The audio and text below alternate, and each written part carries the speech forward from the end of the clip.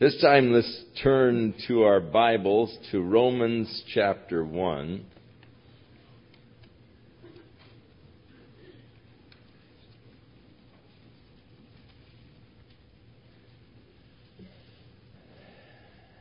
And Paul opens his epistle to the Romans by declaring, Paul, a bondslave of Jesus Christ, called to be an apostle, separated unto the gospel of God. 25 years before Paul wrote this epistle to the Romans, he was on the road to Damascus to imprison the Christians there, when suddenly about noon there came a light brighter than the midday sun. And there the Lord said, Saul, Saul, why persecutest thou me? And he answered, Who art thou, Lord, that I might serve thee? Now 25 years later, Paul writes, Paul, a servant or a bondslave of Jesus Christ.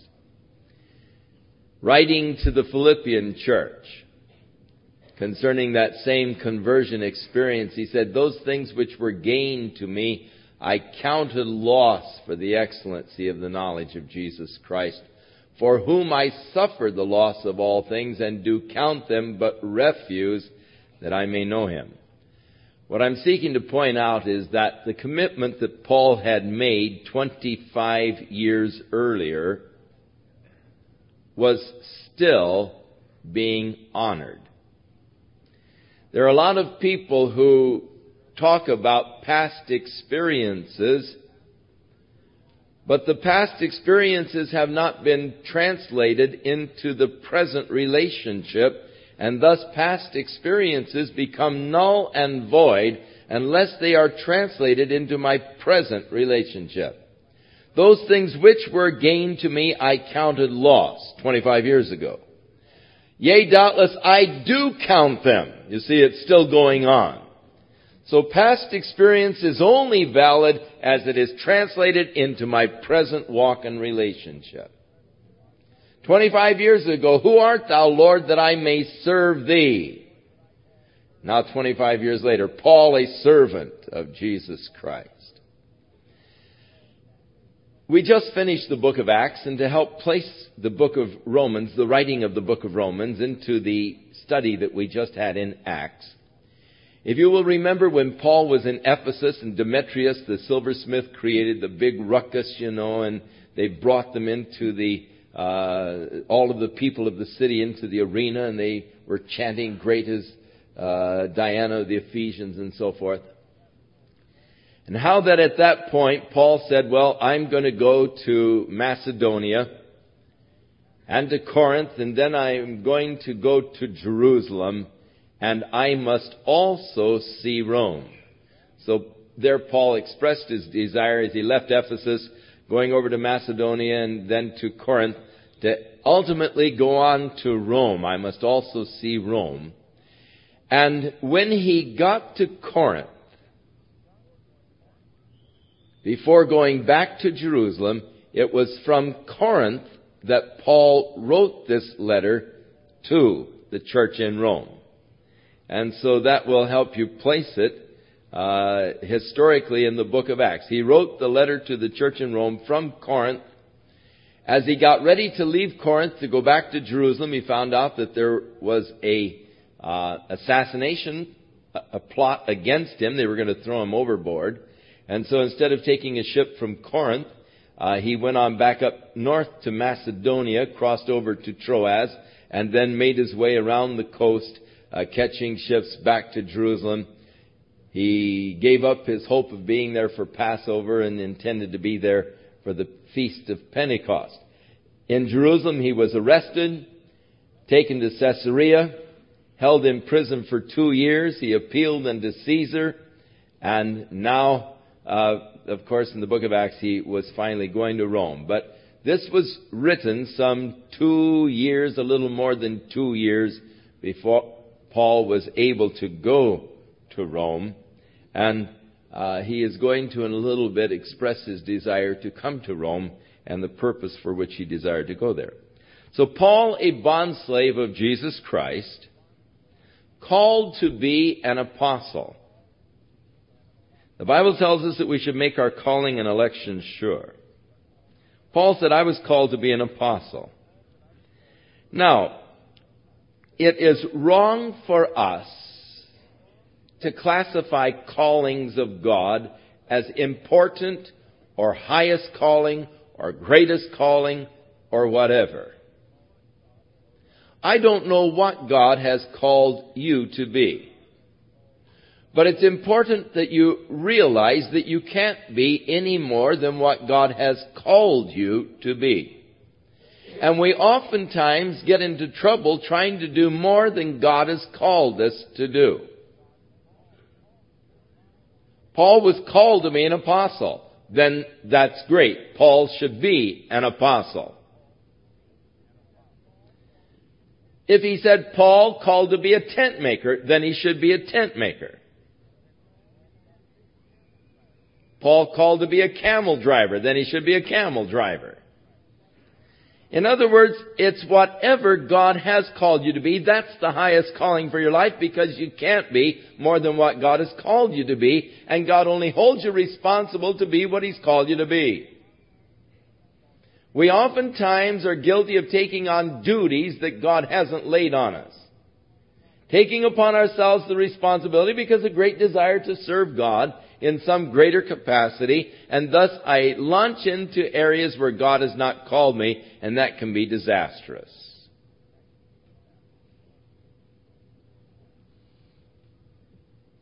I would give you a personal testimony, but we don't have time. I have tried to be on occasions, but God didn't call me to be. And I always ended disastrously. Sometimes our ambitions and our desires are beyond the Lord's callings. Paul called to be an apostle, separated unto the gospel of God, which of course the book of Romans is dedicated to that subject, which He had promised before by His prophets in the Holy Scriptures. This glorious gospel of the Messiah,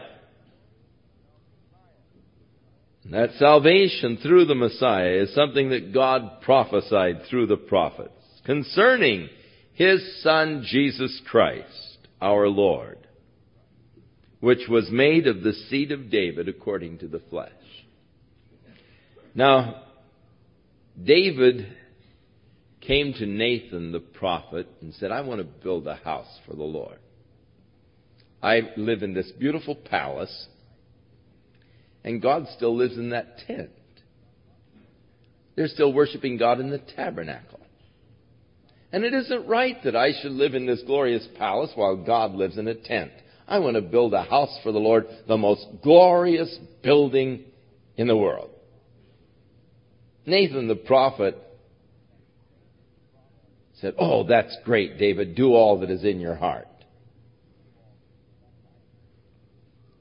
That night, the Lord came to Nathan the prophet and spoke to him and said, Nathan, you spoke out of turn. You spoke too quickly. You're going to have to go back to David, and you're going to have to tell him that he's not going to be able to build a house for me. His hands are too bloody. He's a man of war. I can't have him building a house for me. But you tell David that I will build him a house. And there shall not cease from his seed one to sit upon the throne. David saw Nathan the next day, and Nathan said, David, I've got some bad news and good news. The bad news first. God spoke to me last night and said, you can't build a house for him. Your hands are too bloody. You're a man of war. But your son will be able to rise up and build the house. But the good news, David, God is going to build you a house. And from your seed there will never cease to be a king sitting upon the throne of Israel. From which David immediately understood that the Messiah was to come from David's seed. And of course, this was just overwhelming to David. He went in before the Lord and he said, "Oh Lord, you took me from the sheepcote, from following after the sheep. Lord, I was nothing. I was just a shepherd. And yet you took me and you made me the king over your people. And you've blessed me so much. And now you speak of the years to come. Oh God, what can I say?" And David was brought to a place of silence before God, so overwhelmed by the grace of God. Have you ever been brought to that place?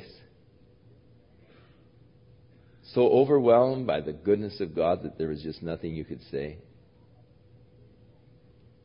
Savonarola said, when prayer reaches its ultimate, words are impossible. That communion with God, when you really realize what God has promised to do for us, it's just so overwhelming. There are times when I just, what can you say? Too much, God. It's too much.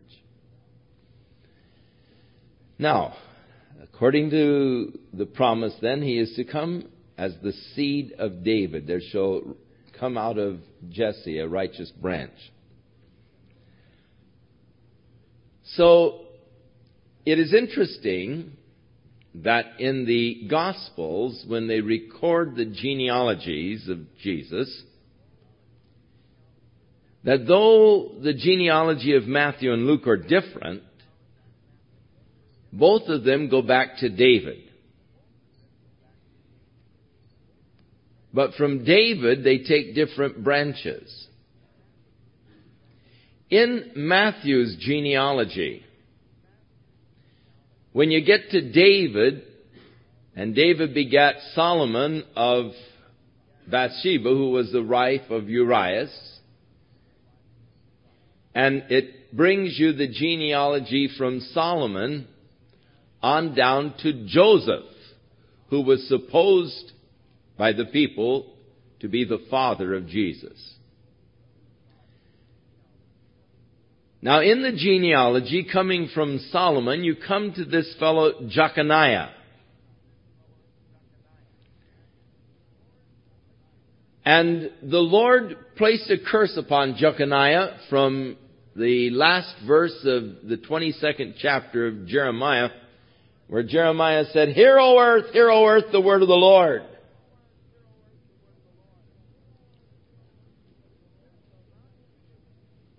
There shall not be a seed of Jeconiah to sit upon the throne of David forever.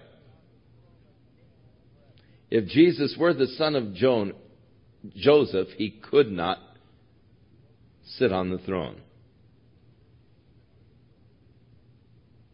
Luke gives us another genealogy, the genealogy of Mary, of Joseph, who was the son-in-law of Heli. So it's Mary's genealogy in Luke.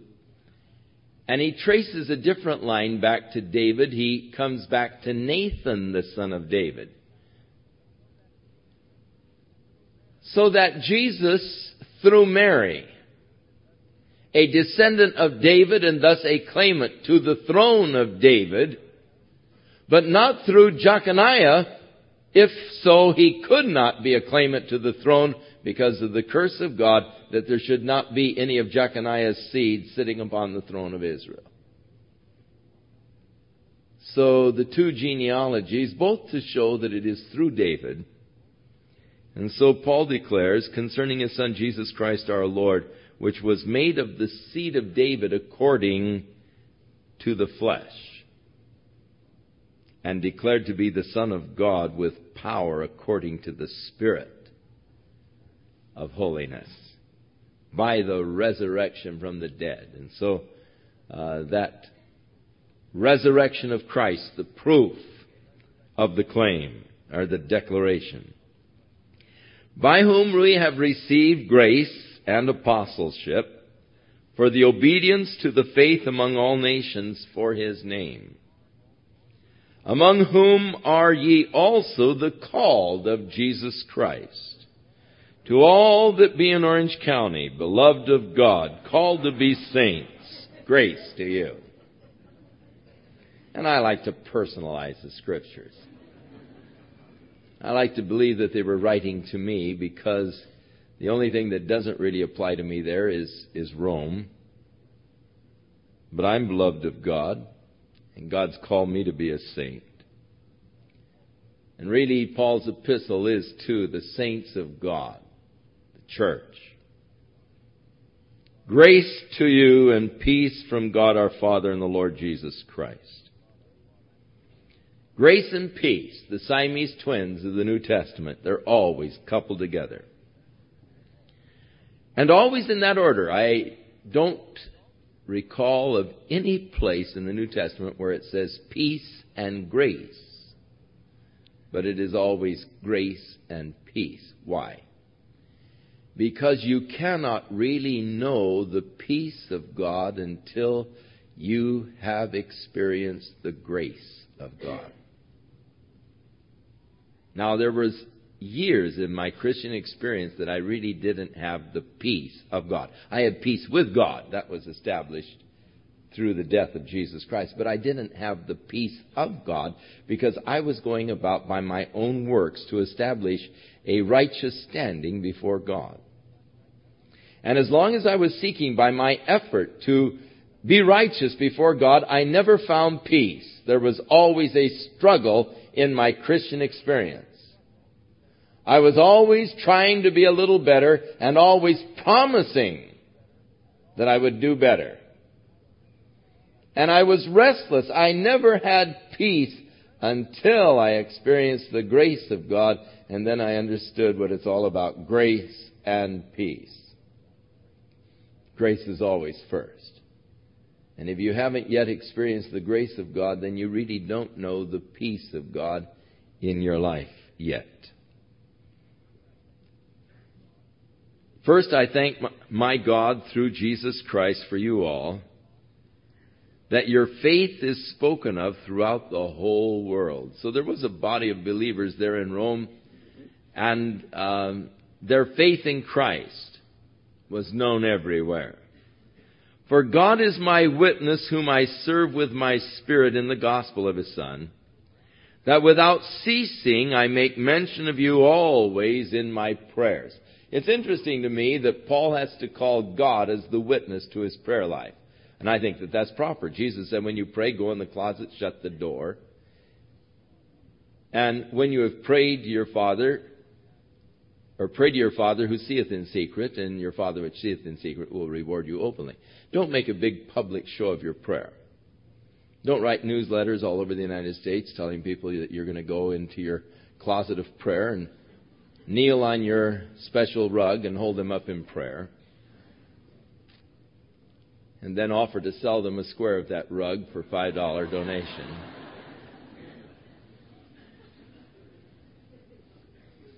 I'm going to Jerusalem and I'm taking my prayer rug and I'm going to place this down on the Mount of Olives, about the spot where Jesus is going to set his foot when he returns. And I'm going to pray for you on the Mount of Olives. Now, please send me your request. Those things you want me to pray for you when I'm there. And enclose a gift. And then your next letter,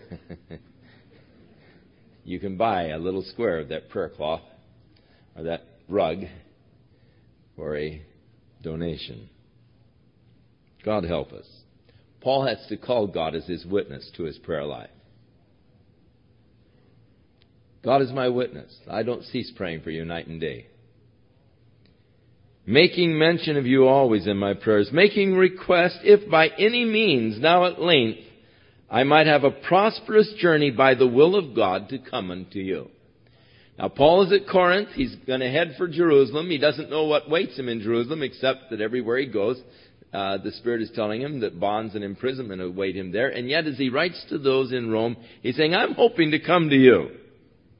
I'm praying that if by any means I might have a prosperous journey to you by the will of God. Now, Paul had said, I must also see Rome.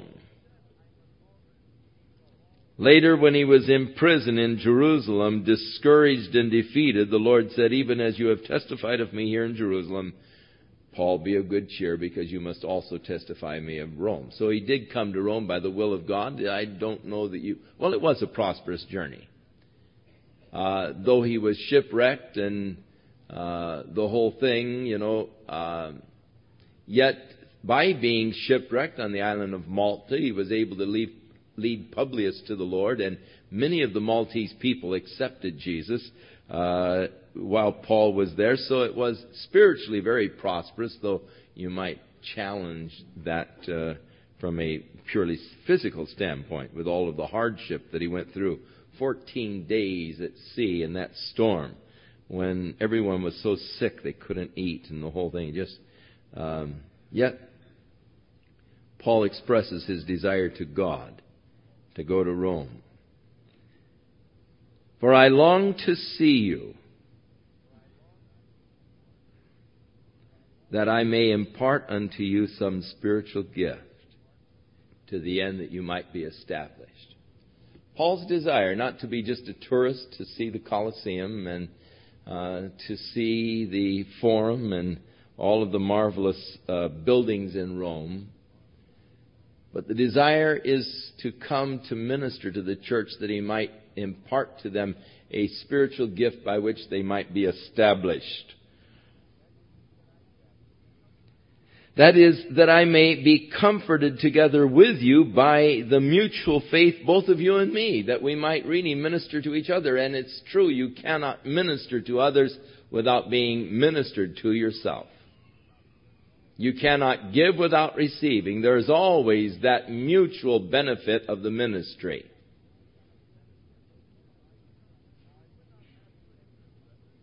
Now, I would not have you ignorant, brethren, that many times I purposed to come to you, but up until now I've been hindered, that I might also have some fruit among you, even as among other Gentiles. I desire to bear fruit in Rome, as I have in other places. For I am a debtor both to the Greeks and to the barbarians, both to the wise and the unwise. So as much as is in me, or as in me is, I am ready to preach the gospel to you that are at Rome also, for I am not ashamed of the gospel of Christ. For it is the power of God unto salvation to everyone that believes, to the Jew first and also to the Greek. For therein is the righteousness of God revealed from faith to faith, as it is written, the just shall live by faith. So Paul's declaration, I'm ready to come to Rome. I want to bear fruit in Rome. I'm not ashamed of the gospel of Christ. It's the power of God unto salvation to everyone who believes, Jew first, also the Greek. For in this, God has revealed the righteousness of God revealed from faith to faith, that is, as it is written, the just shall live by faith. In the gospel of Jesus Christ, the righteousness of God is revealed because, you see, even God could not forgive our sins unrighteously.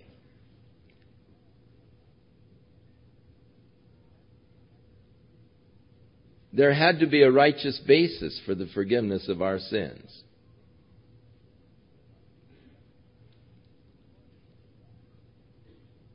For a judge to just totally dismiss charges against a guilty man is not righteous.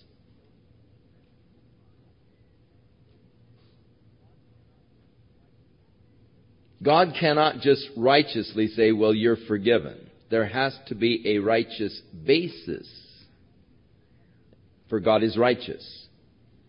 And there has to be a righteous basis for the forgiveness of your sins. That righteous basis is found in the gospel of Jesus Christ. For God had sentenced the one who sins to death. And the only righteous thing is to put to death the sinner, because that is the sentence that has been meted out against sin, sinful man.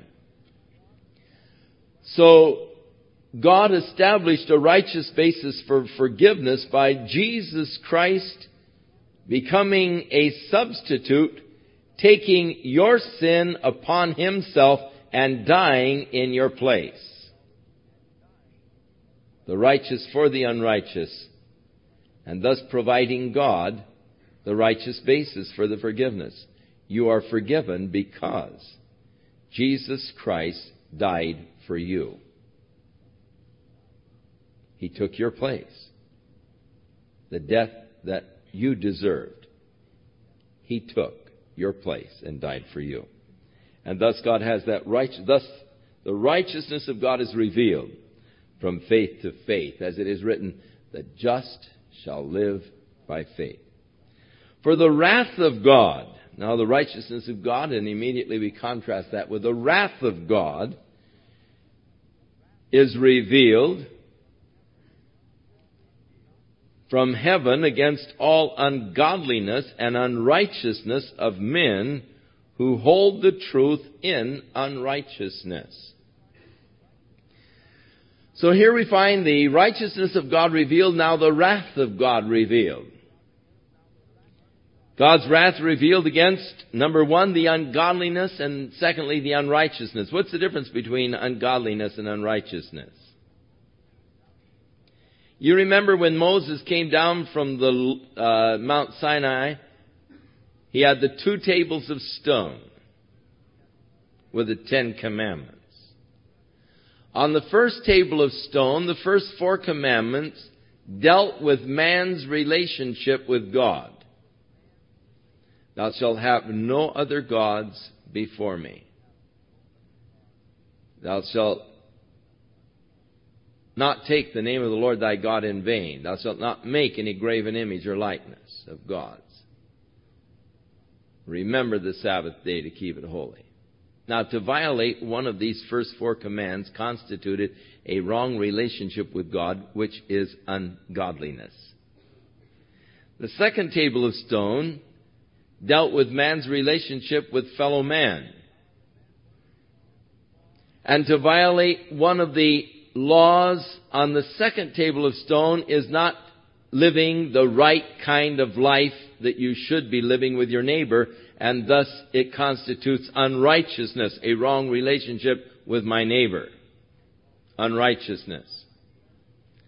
So the wrath of God is to be revealed against the ungodliness and the unrighteousness of men who hold the truth of God, but they hold it in unrighteousness.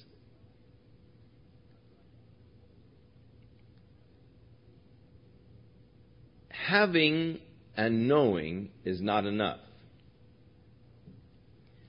James said, be ye doers of the word, not hearers only, deceiving yourselves. A lot of people today are deceiving themselves because they've heard the word, they know the word, they know what God commands, they hold the truth of God, but unfortunately they hold it in unrighteousness. Because that which may be known of God is manifest in them, for God hath shown it unto them. So there is within my own conscience that awareness of what is right and wrong. Universally, there is within the consciousness of man that which I know to be right, that which I know to be wrong. It's manifest within me. God has just sort of inscribed it in my heart and mind, in my conscience, and I know what is right, I know what is wrong. That which may be known of God is manifest in them. God has shown it unto them. For the invisible things of Him from the creation of the world are clearly seen. Or for the invisible things of Him from the creation of the world are clearly seen. That is, the invisible God is revealed through His creation. The heavens declare the glory of God. The earth shows his handiwork. Day unto day they utter their speech. Night unto night their voice goeth forth. There's not a speech nor a language where their voice is not heard. God speaks to man in the universal language of nature. So that by nature I am aware that God does exist. The fool has said in his heart, there is no God. The invisible things of him are revealed in nature. Because that when they knew God, they're without excuse. Because God is revealed by the things that he has made, even his eternal power and deity or Godhead, so that they are without excuse. Because when they knew God, they glorified him not as God. Now, how can I do that in my own life? I fail to glorify God as God whenever I argue with him.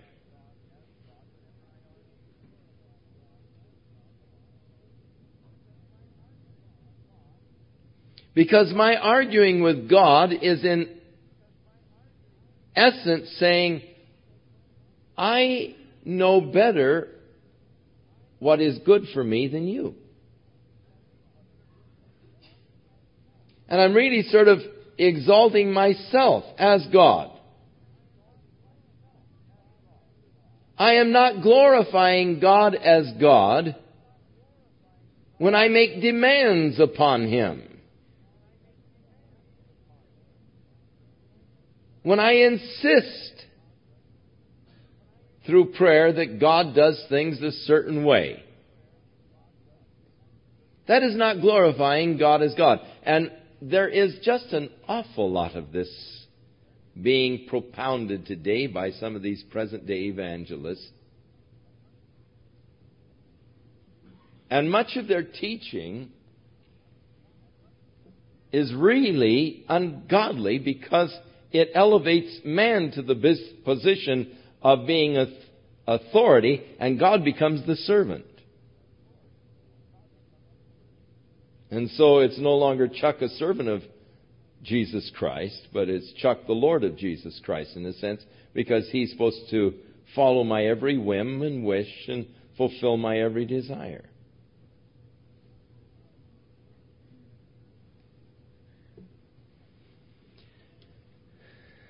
I was reading in a book the other day by a well-known minister of a very large church that he was desiring a bicycle and praying for a bicycle. And after praying several months for this bicycle and not receiving it, he became angry with God.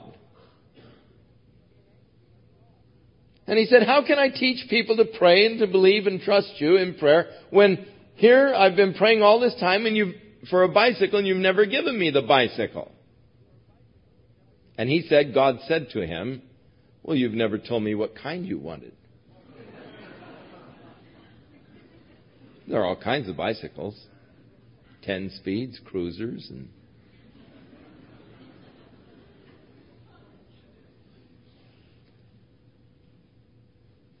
in my book, that's not glorifying God as God. What kind of a God am I serving who doesn't know what kind of a bicycle is best for me? Waiting to get the model number from me before he responds, you see. Waiting to get my choice of colors. No. I reject that concept of God. He is not a genie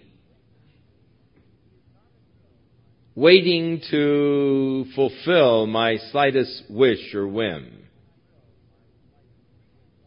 And when I seek to treat God as a genie, that is not glorifying God as God. Peter tells us that if any of us suffer according to the will of God, we should just commit the keepings of our soul unto Him as a faithful Creator.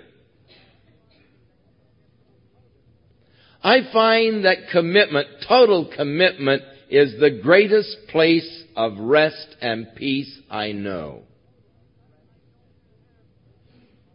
Because I don't have in my mind things that God must do for me. But I have a commitment of myself to God so that whatever He does, I accept. And I can rest. Now we have made our offer officially for the property in Newport Beach.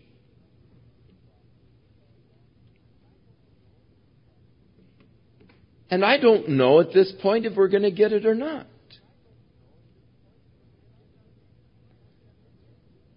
And I'm not really praying that we get it. I'm not really praying that we don't get it. I'm just praying, Lord, your will be done. If you want us to have it, fine, Lord. If you don't want us to have it, fine, Lord. But you see, if I was in a big, have-tos, we've got to have this property, we've got, and you get into that thing, and God, you've got to give this to us kind of bit. Then I am sitting in the driver's seat and I'm ordering God what to do. And I am then putting myself in the position of God. And making Him subservient to me. That's not glorifying God as God. And it's a trap that people fall into quite easily. Total commitment to whatever God wants. Such a beautiful way to live. Because you learn then to accept whatever comes along. You're never disturbed because you're always expecting to be disturbed. The man who is always disturbed is the man who never expects to be disturbed. He doesn't really plan disturbances into his life. And thus he's very disturbed whenever a disturbance comes. But the man who is never disturbed is the man who is always expecting disturbances. So when a disturbance comes, it doesn't disturb him because he's expecting it.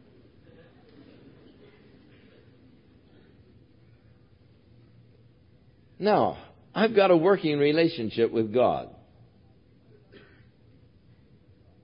And I reaffirm it every morning. God, you can disturb me today for anything you want. If my plans don't coincide with yours, then Lord, disrupt my plans. Disturb me. Put me on your path. Because I want your will to be done in my life today. And thus, if suddenly something comes up and I'm not able to make that planned trip or whatever, hey, God has something else in mind. The committing of the keeping of my soul unto Him as a faithful Creator. Glorifying God as God. But when they knew God, they would not glorify Him as God. Neither were they thankful. But they became vain in their imaginations, and their foolish heart was darkened. And professing themselves to be wise, they became fools. Now you see, what Paul is telling them is that God has revealed Himself through nature. Man can know God through nature. Nature is a revelation of God. It's speaking to man of the existence of God. It's declaring the glory of God, His power, His wonders. But if a man doesn't want to hold the truth of God, He doesn't want to glorify God as God. He wants to elevate himself to the God level. I am God, for I am the master of my fate. I am the captain of my soul. I am God. I am self-governed man.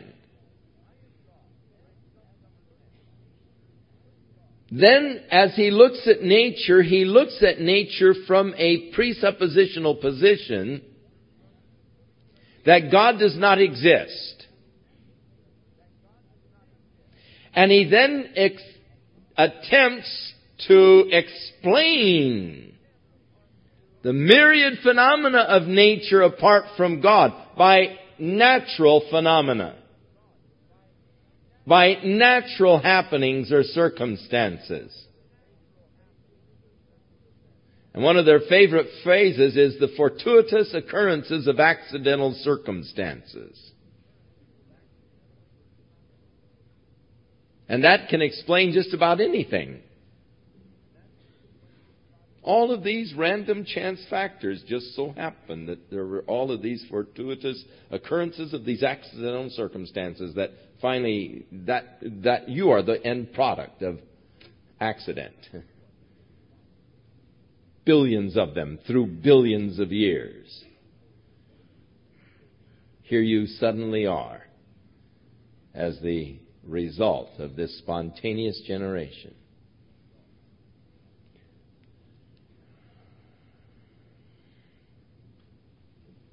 There was an interesting symposium in Europe back in 1975, I believe it was. Carl Sagan wrote a book summarizing the convention. It was the leading scientists of the world who were gathered together for a symposium to determine whether or not extraterrestrial beings were trying to make contact with the planet Earth. And so the book published by the Massachusetts Institute of Technology on extraterrestrial communications, edited by Carl Sagan, was a report of this symposium and this gathering of the world's renowned scientists to offer their various papers on the subject of extraterrestrial beings seeking to communicate to those on the planet Earth. I was very fascinated with one of the very first papers presented to this symposium by a group of scientists who felt that it would be important in determining whether or not there were beings out there trying to communicate with us here on the earth, to determine what are the chance factors that life forms could exist on some other planet within the universe. Taking into consideration all of the multiplied obstacles, really, of life existing, they began to feed into the computer the factors necessary for the development of the first cell. All of the variables to create the first cell. And the computer, working out these various factors, came out with the answer that there was only 1 chance in 10 to the 27th power of the first cell ever being created.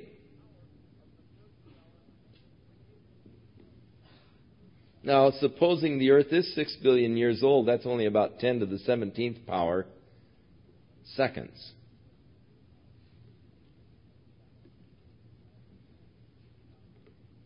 And so if you had these factors, say 1 billion of them, each second, going on for 6 billion years, you would only be developing your first cell. But then you have to develop 2 cells at the same place. And the first paper concluded that there were no extraterrestrial beings trying to communicate with the planet Earth because it's impossible that there could be any life forms anywhere else in the universe because of the complexities of the development of the cell.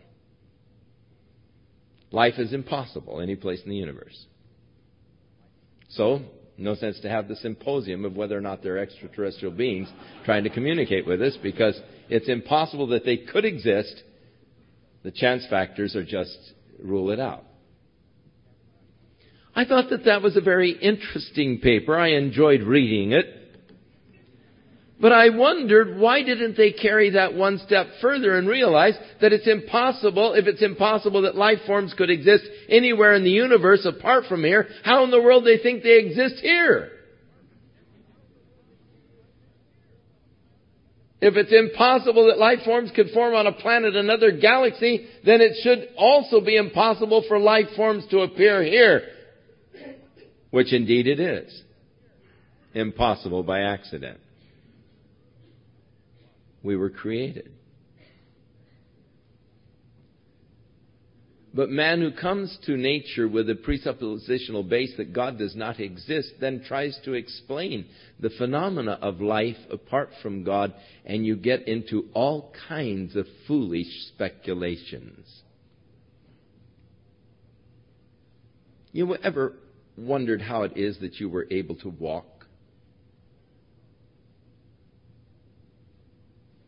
Well, once upon a time, billions of years ago,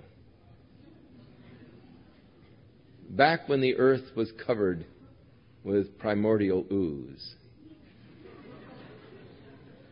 and this cell had developed to the place of a worm-like creature,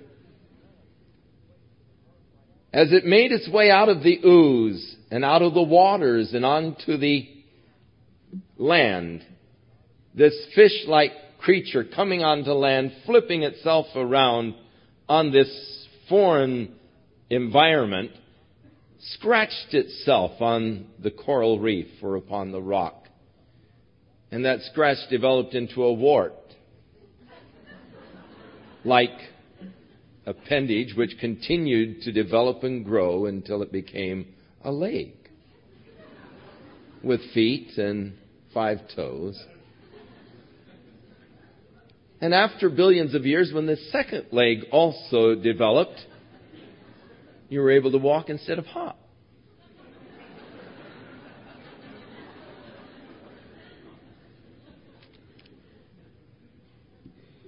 That is one of the explanations that has been offered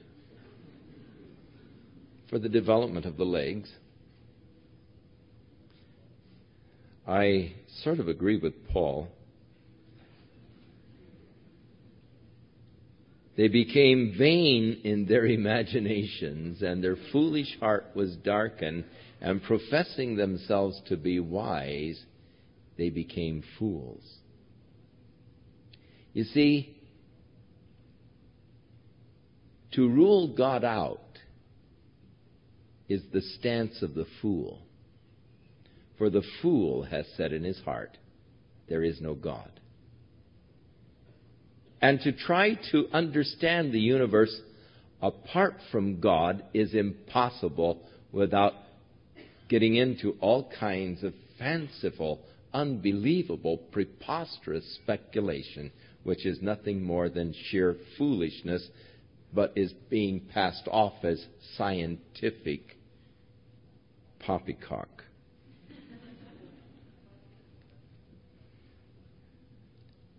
Professing themselves to be wise, they became fools because they changed the glory of an uncorruptible God into an image like unto corruptible man. They made God like man. They thought of God in the terms of man. Sought to bring God down to man's level. The glory of an uncorruptible God now made to look like man by the little idol or images that they have carved or drawn.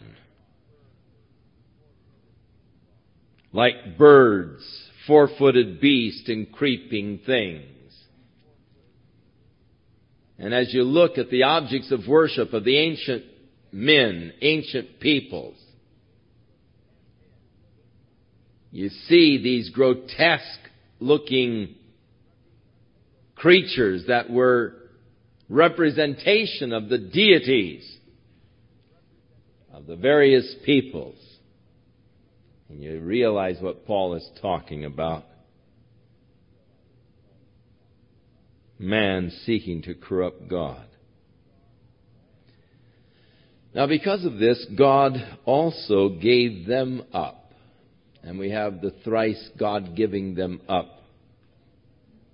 God gave them up to uncleanness or filthiness through the lust of their own hearts, to dishonor their own bodies between themselves. For they changed the truth of God into a lie, and they worshipped and served the creature more than the Creator, who is blessed forever. So God gave them up to these filthy lust in their own hearts.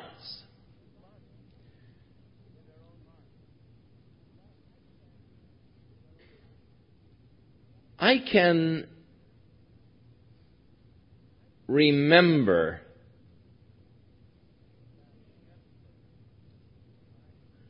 that when I was a boy in junior high school,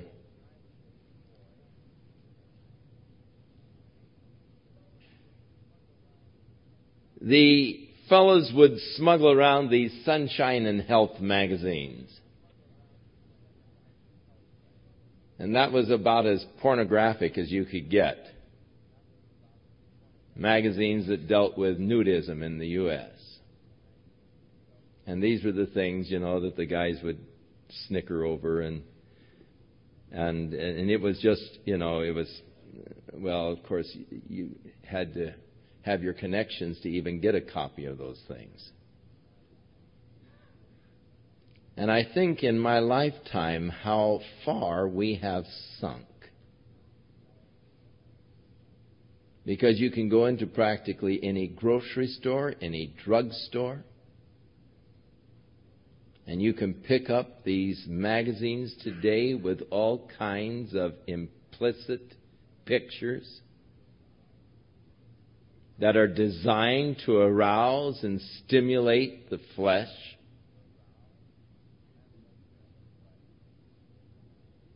And we realize that we are seeing the consequences of God giving men up to uncleanness through their lust. The moral downward spiral that we are observing in our society is concurrent with the teaching of evolution. The denial of the existence of God. Trying to understand our universe apart from God. And the result of man wanting to rule God out of his mind and out of the thinking processes is that God gives man over to a mind in which he can go ahead and sink into the filthiness of his own heart, beginning to dishonor their own bodies between themselves, for they changed the truth of God into a lie. And they worship and serve the creature more than the Creator, who is blessed forevermore. You see, by the evolutionary theory, the creature becomes God. It's the almighty cell, and its tremendous propensities to make these phenomenal changes to develop all of the forms of life that we can see. The marvelous adaptabilities in nature. And it becomes God. They worship and serve the creature more than the Creator. They look at nature irrationally, deifying nature rather than worshiping the God who created nature. And whenever you stop at nature and you worship nature, you're stopping one step short. That's irrational to look at nature and say, that's God. It's looking at nature and saying, that is the creation of God, and letting nature speak to you of God. That's the rational way to observe nature. And so man became irrational in his observation of nature, and he worshipped and served the creature more than the Creator, who is blessed forever. For this cause God gave them up to unnatural affections. For even their women did change the natural use into that which is against nature. And likewise also the men, leaving the natural use of the woman, burned in their lust one toward another. Men with men, doing that which is unseemly, and receiving in themselves that recompense of their error, which was necessary, or which was right. And even as they did not like to retain God in their knowledge, God gave them over to reprobate minds, to do those things which are unspeakable, not convenient, not proper. So, man's degradation, the downward spiral, can we observe it?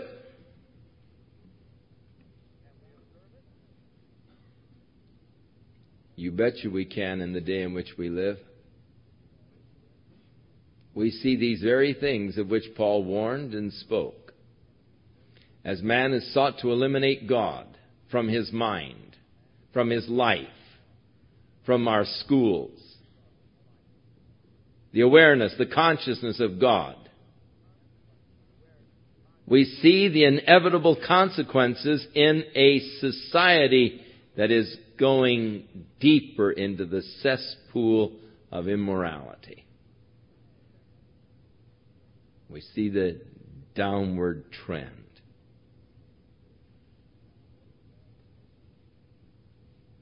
Being filled with all unrighteousness.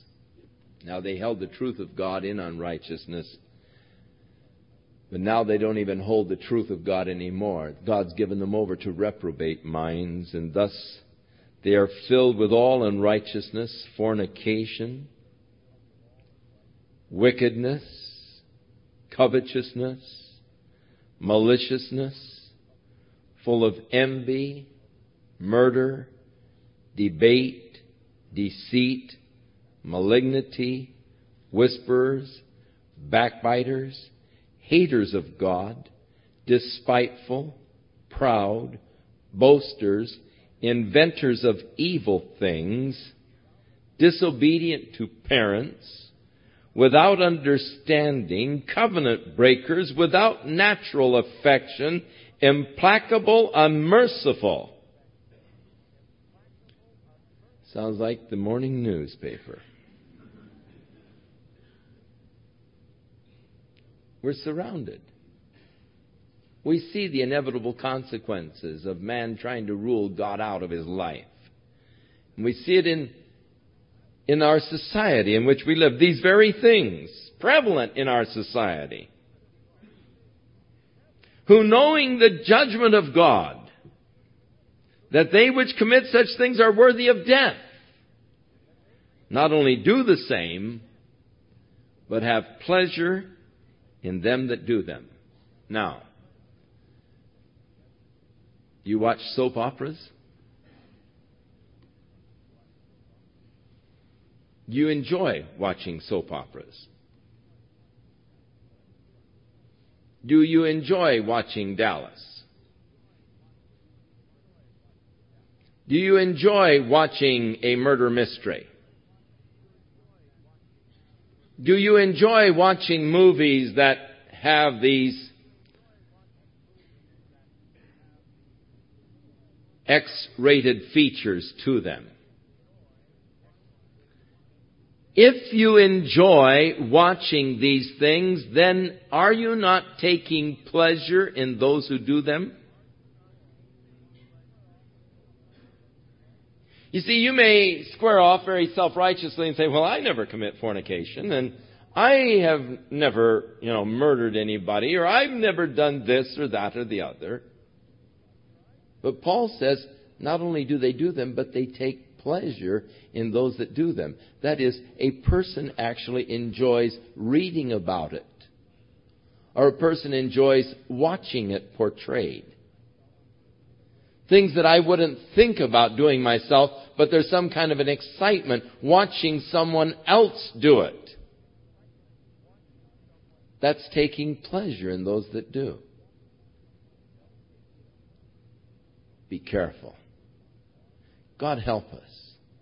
We are being bombarded on every side by Satan's wiles, seeking to snare us, draw us in, because it's fascinating, it's interesting. Oh, it's just life, and I just am interested in life,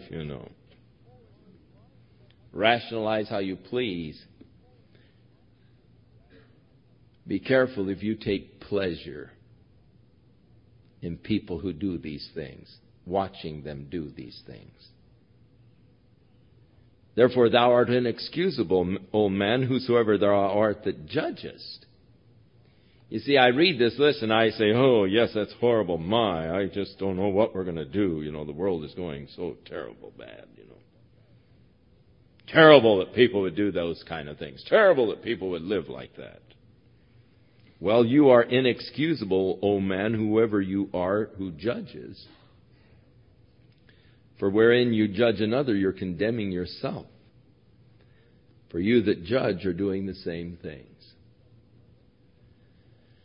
We got to be careful of this judgment bit.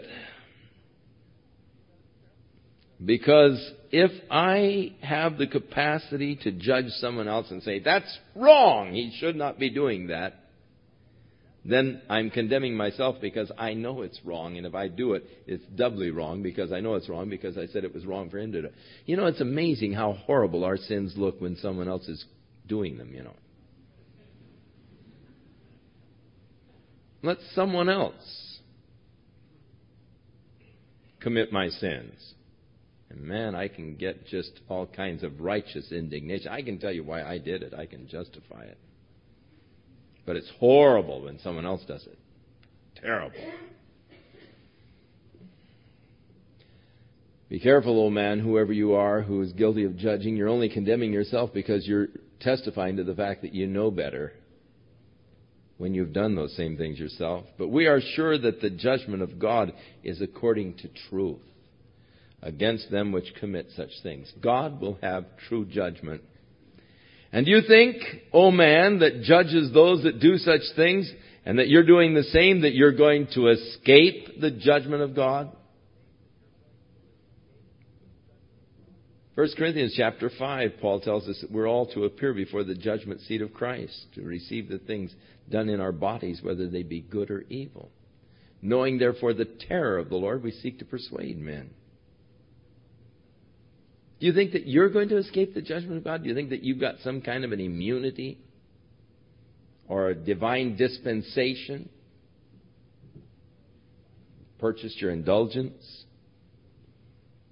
That you can get by with it? Or do you despise the riches of God's goodness and forbearance and long-suffering? You see, the mistake that many people so often make is the misinterpreting of the long-suffering and the patience of God. God is so forbearing with us. God is so patient with us. God is so long-suffering. And He doesn't immediately smite us and cut us off when we do evil. God has great patience with the evildoers. I don't know. I wouldn't have that much patience. I would rather God didn't. I would rather God just wipe them out. When I read of some of these things, and I read, the guy murders his family up in Chino, and now you see him in court, and there's going to be months of court appearances and all.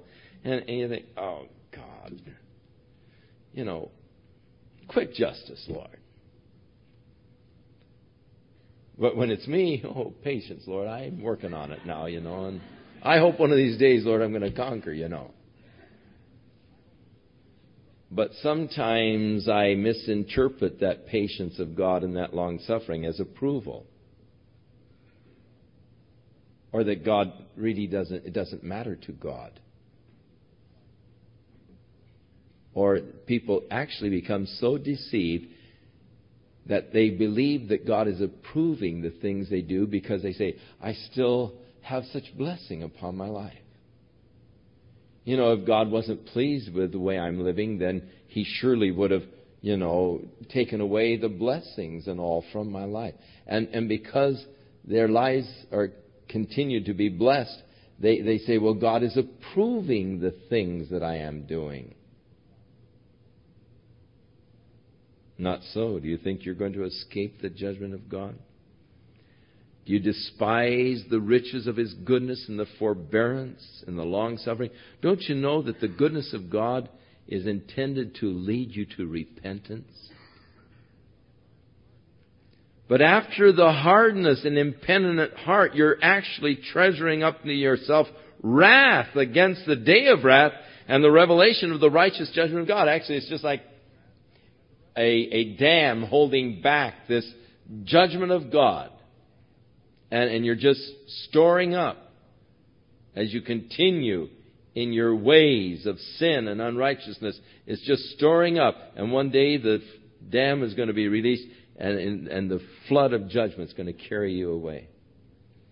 Woe, woe, woe to the inhabitants of the earth by reason of the 3 trumpets which are yet to sound. And then we are reading of the angel's warning of the wrath of God that is coming as He pours out the cup of His wrath and fury upon man. And let me tell you something. The earth in which we live is ripening for judgment. In fact, as I look at the world today and the things in the world today, I wonder just how much longer God can wait before He judges.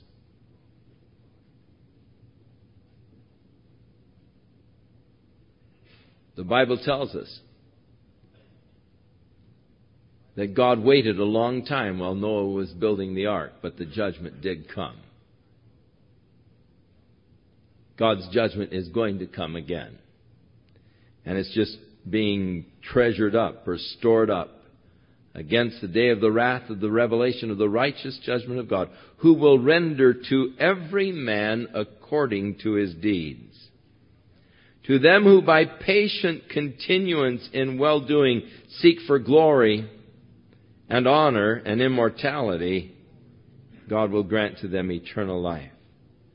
But unto them that are contentious and do not obey the truth, but obey unrighteousness, they will receive the indignation and wrath, tribulation and anguish upon every soul of man that is doing evil, of the Jew first and of also the Gentile.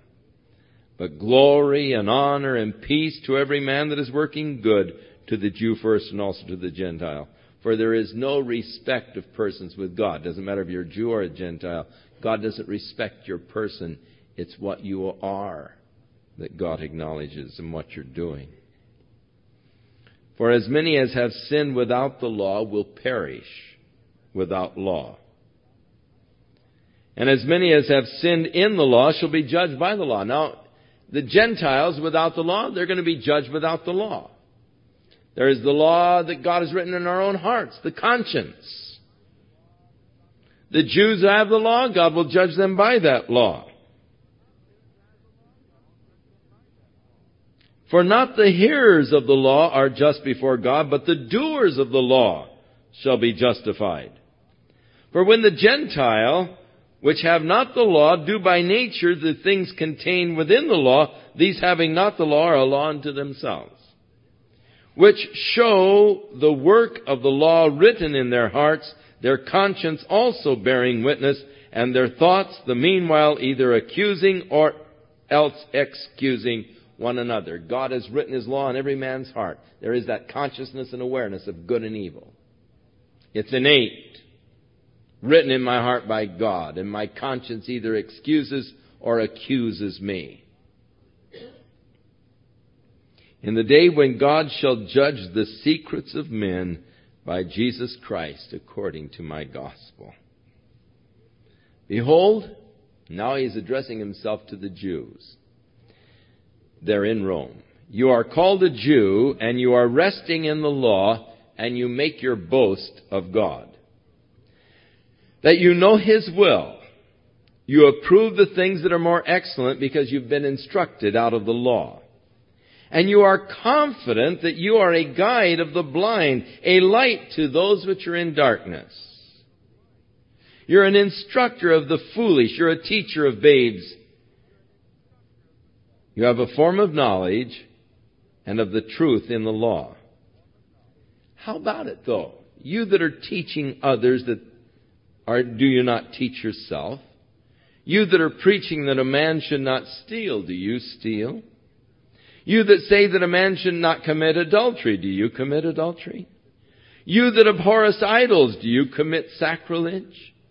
Thou that makest thy boast of the law through breaking the law, dishonorest thou God?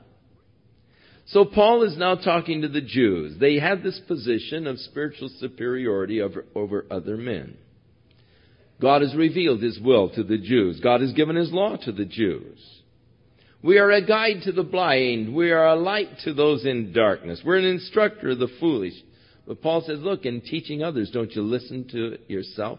Aren't you learning yourself? Now, Jesus said to his disciples, unless your righteousness exceeds that of the scribes and the Pharisees, you're not going to enter the kingdom of heaven. And as he began to illustrate that statement, he showed that the righteousness of the scribes and the Pharisees was totally related to outward observances of the law, when inwardly they were violating the law. The law says, thou shalt not kill, but you hate that man so much you'd love to kill him. As far as Jesus is concerned, you're guilty of violating the law, thou shalt not kill. Thou shalt not commit adultery, and yet you have such great lust and desire for that gal. God says, hey, you've committed adultery in your heart. The law is spiritual. And so Paul is saying, hey, you teach you shouldn't commit adultery. Do you commit adultery? You say you shouldn't have idols. Do you commit sacrilege? Is there some idol in your life? Something that you hold up to be, more important than God? Some goal or ambition or desire that supersedes your love for God?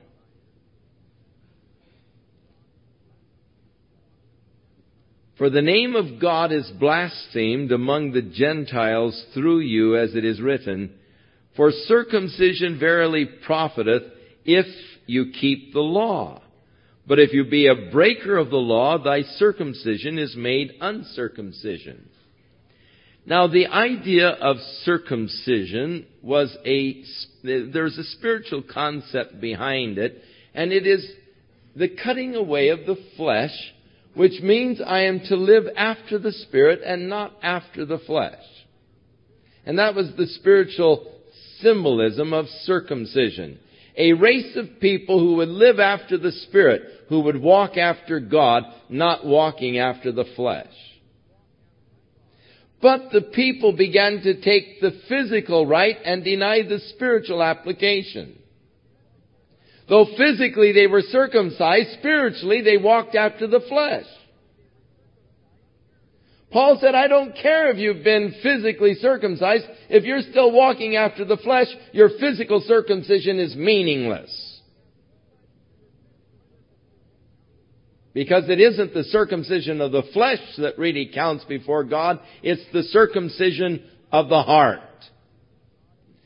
In the same token, as Christians, water baptism symbolizes the death and the end of the old life after the flesh. And coming up out of the water symbolizes the new resurrected life in Jesus Christ. And if I have been baptized forwards, backwards, and 3 times in the name of the Father, Son, and the Holy Spirit, and I am still walking after the flesh, that baptism is totally meaningless.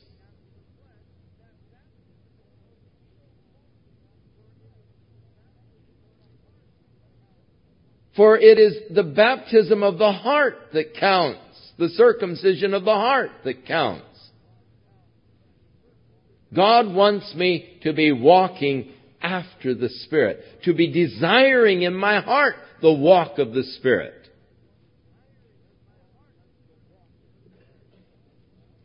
Therefore, if the uncircumcision, that is the Gentile uncircumcised, keeps the righteousness of the law, shall not his uncircumcision be counted for circumcision?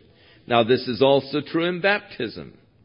If a person has never gone through the physical rite of baptism, if he is indeed alive unto God in the Spirit and living and walking after the Spirit, his faith in God and walk after the Spirit counts for his not being baptized in water. And I disagree with these people who place such a tremendous emphasis upon getting them down to the water and baptizing them in order that they might be saved.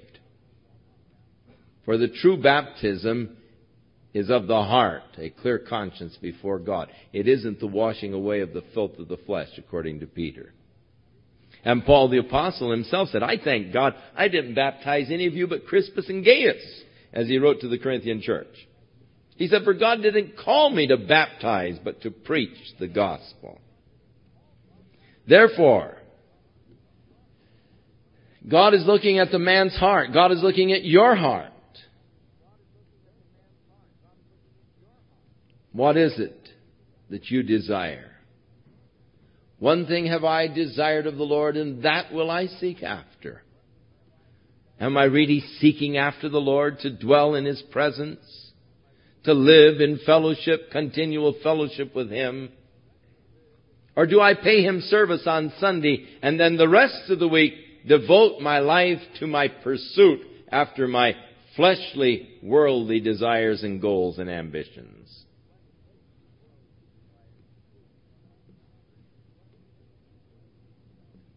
Shall not the uncircumcision which is by nature, if it fulfill the law, judge thee who by the letter and circumcision are transgressing the law?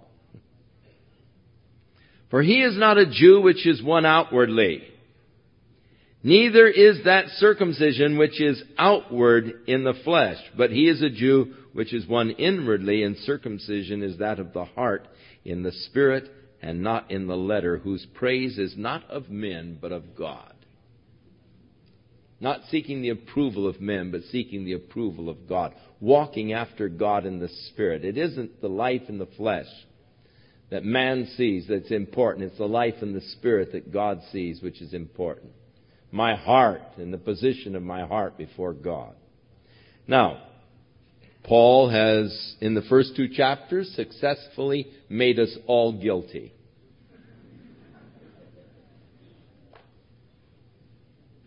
The Gentile world, in its degraded state,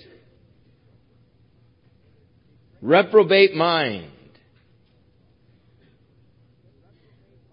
guilty before God. Because not only are they doing these unspeakable things, but they're taking pleasure in those that do them. But also the Jew who judges the Gentile and says, oh, isn't it terrible that they're doing those things and living that way? He is also guilty before God.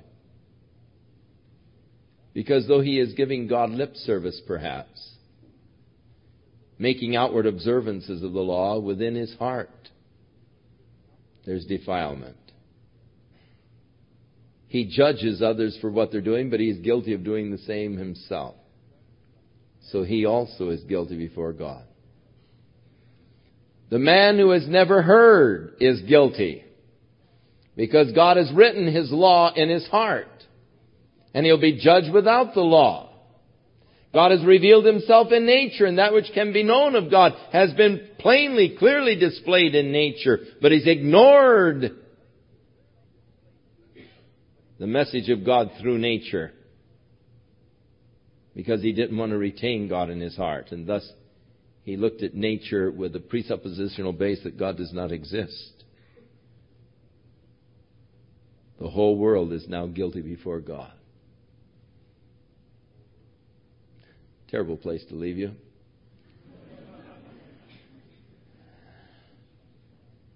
But when we come back, we'll find God's solution in chapters 3 and 4 for the guilty world. God's provisions for sinful man. As Paul begins to unfold for us the glorious grace of God revealed through Jesus Christ. Paul loves to paint pictures. He loves to paint pictures of the grace of God. But in order that we might enjoy all of the beauties and the brilliance of the grace of God, the colors, it's important, first of all, to paint a background for the picture. And so he takes his canvas and he dips his brush in coal black paint. And he paints the background. Chapters 1 and 2 of Romans. He's giving you this background that he might now splash upon the canvas the brilliance of the glory of the grace of God that he has revealed to us through Jesus Christ. We, the sinning world, deserving that wrath of God, and yet being offered a glorious place of fellowship and life with God, living and walking after the Spirit, that eternal life of God being offered to man. So we'll get into the glorious grace of God, God's solution for sinning man. So you can move ahead. There's no rule against reading chapters 3 and 4 in advance and discovering what God has done to provide for us His glorious grace. May the Lord be with you and bless you as you walk with Him. May the Lord clean up your TV viewing, your magazine reading. God help us not to be caught in that trap of living after the flesh. That's death. Not to enjoy the things of the flesh, taking pleasure in those that do them. May we take pleasure in walking with God, fellowshipping with Him, experiencing His presence, His love, His power in our lives. May you come into a deeper, richer, fuller appreciation of God's love and grace for you. In Jesus' name.